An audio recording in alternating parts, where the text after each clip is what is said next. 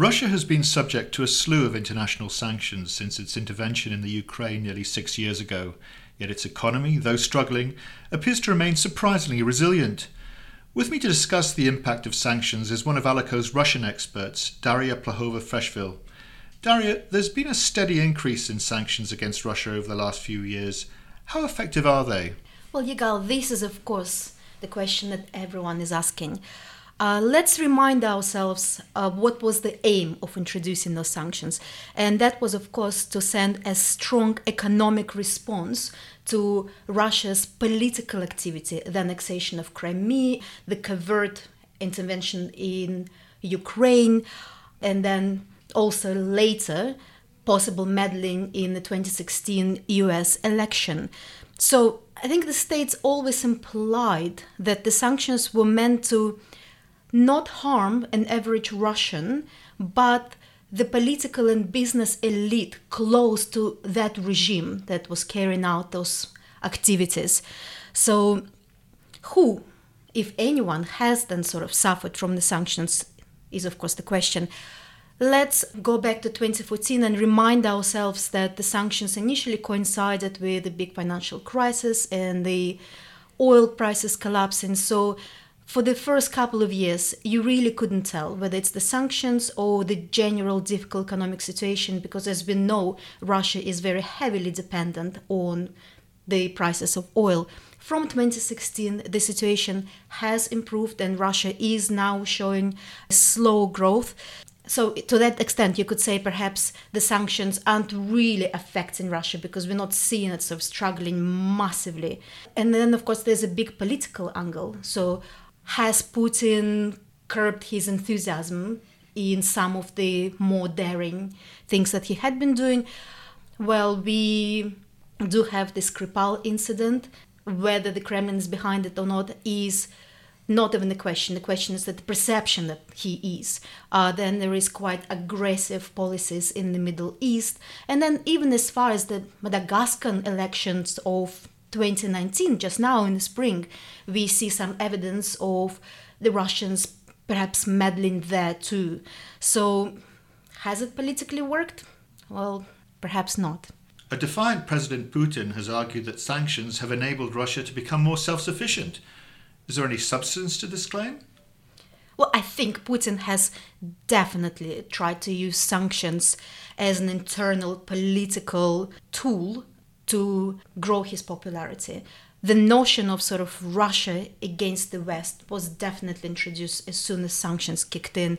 The idea of Russia being self-sufficient in growing its own food, in coming up with its own technology. And to be honest with you, the Russians would of course love that idea. They would really encourage self-sufficiency and the growth of small and medium businesses to implement that. But here, of course, the problem is in that very notion of the state not being incredibly supportive in creating small and medium-sized business. On the political level, the will is there, but the practicalities are very, very different.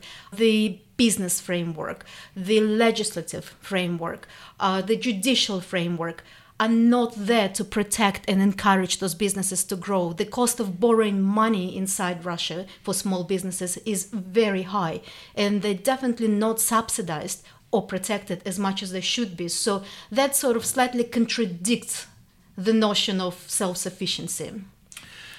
Many sanctions, as you said earlier, are targeted at certain individuals and companies, but Russia has financial reserves of around $530 billion. To what extent is it being used to support companies unable to raise investment funds or access credit? Well, increasingly more so, as Western banks are becoming more and more reluctant to lend money even to the companies that aren't sanctioned, simply because the risks are too high and the potential reputational fallout can be great. So the state, the Russian state, of course, steps in and has been doing so in the last few years. from the private sector, if you look at the likes of Oleg Deripaska, Viktor Vekselberg, who borrowed huge sums of money from the Russian state to pay off their debts in the West, to the banking sector that has been heavily bailed out by the Russian state extensively over the last few years. So what it shows us is that the business elites are becoming more dependent on the Kremlin, because it is the Kremlin that now gives them the money, which you're absolutely right, it does have in its coffers. And as long as the oil prices stay relatively high, actually the Kremlin should be able to prop up those key businesses in the country. And it would appear that this is what Putin would want as well. It goes with his policy over the last 20 years of expanding the role of the Russian state in business, with many companies renationalized. But is it sustainable? Finally, how would you characterize the West sanctions policy on Russia? Is it working? Or can Putin hold out for a lot longer? Well, I really do think it is too soon to really tell. I think people agree that uncertainty and the limitations that come with the sanctions will definitely hurt. But also, those factors lead to slight stagnation. Many experts are starting to see stagnation in development, in innovation, because not enough money is being given to that side of business development. And that will, of course, have quite a strong long-term effect. After all, let's not forget that stagnation was the factor that brought down the Soviet Union, or at least one of the key ones. So Putin would really need to think very carefully about this balance of strong state interests and the encouragement of the private sector to thrive and develop. Thanks, Daria. And that ends our podcast. If you would like to discuss any of the issues raised, please contact our Director of Research, James Burkett. You can email him on jbirkett@alico.com. Thanks for listening. Goodbye.